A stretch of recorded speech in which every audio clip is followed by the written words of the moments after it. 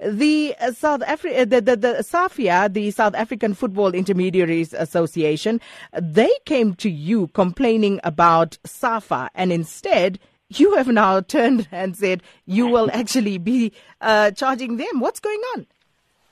Yes, indeed, Sakina. You must remember they came to us complaining about SAFA, yes, but when we investigated, firstly, SAFA is a regulator, they regulate football.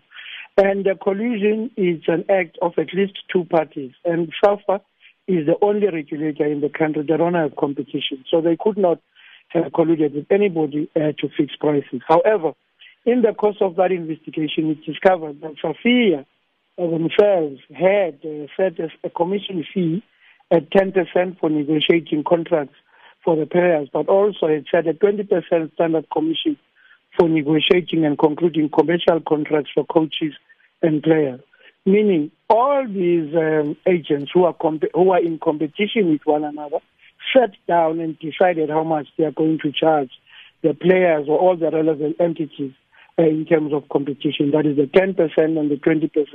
That is in breach of competition. And you must remember, as I said, these people are in competition. They are not supposed to discuss with one another and agree on how much they are going to charge their clients. So what does this mean for SAFIA and its members? What is the maximum fine that you can charge in terms of the Competitions Commission Act? And will they be fined individually or will it be a collective fine?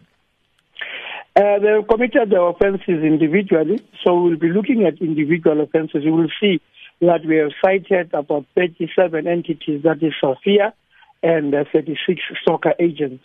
We are looking at the maximum. The law allows us to charge for 10% of the turnover of each of the entities. So we are looking at that, and we have taken them to the competition tribunal for prosecution, so they will be appearing there.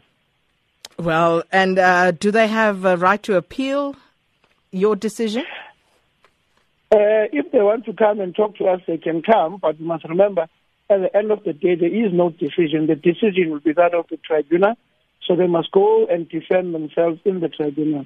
However, if they think that we can reach agreements with them and they can come to us and resolve the issues, well, they are free to come. But at the end of the day, whatever agreement we come with would be an order of the competition tribunal.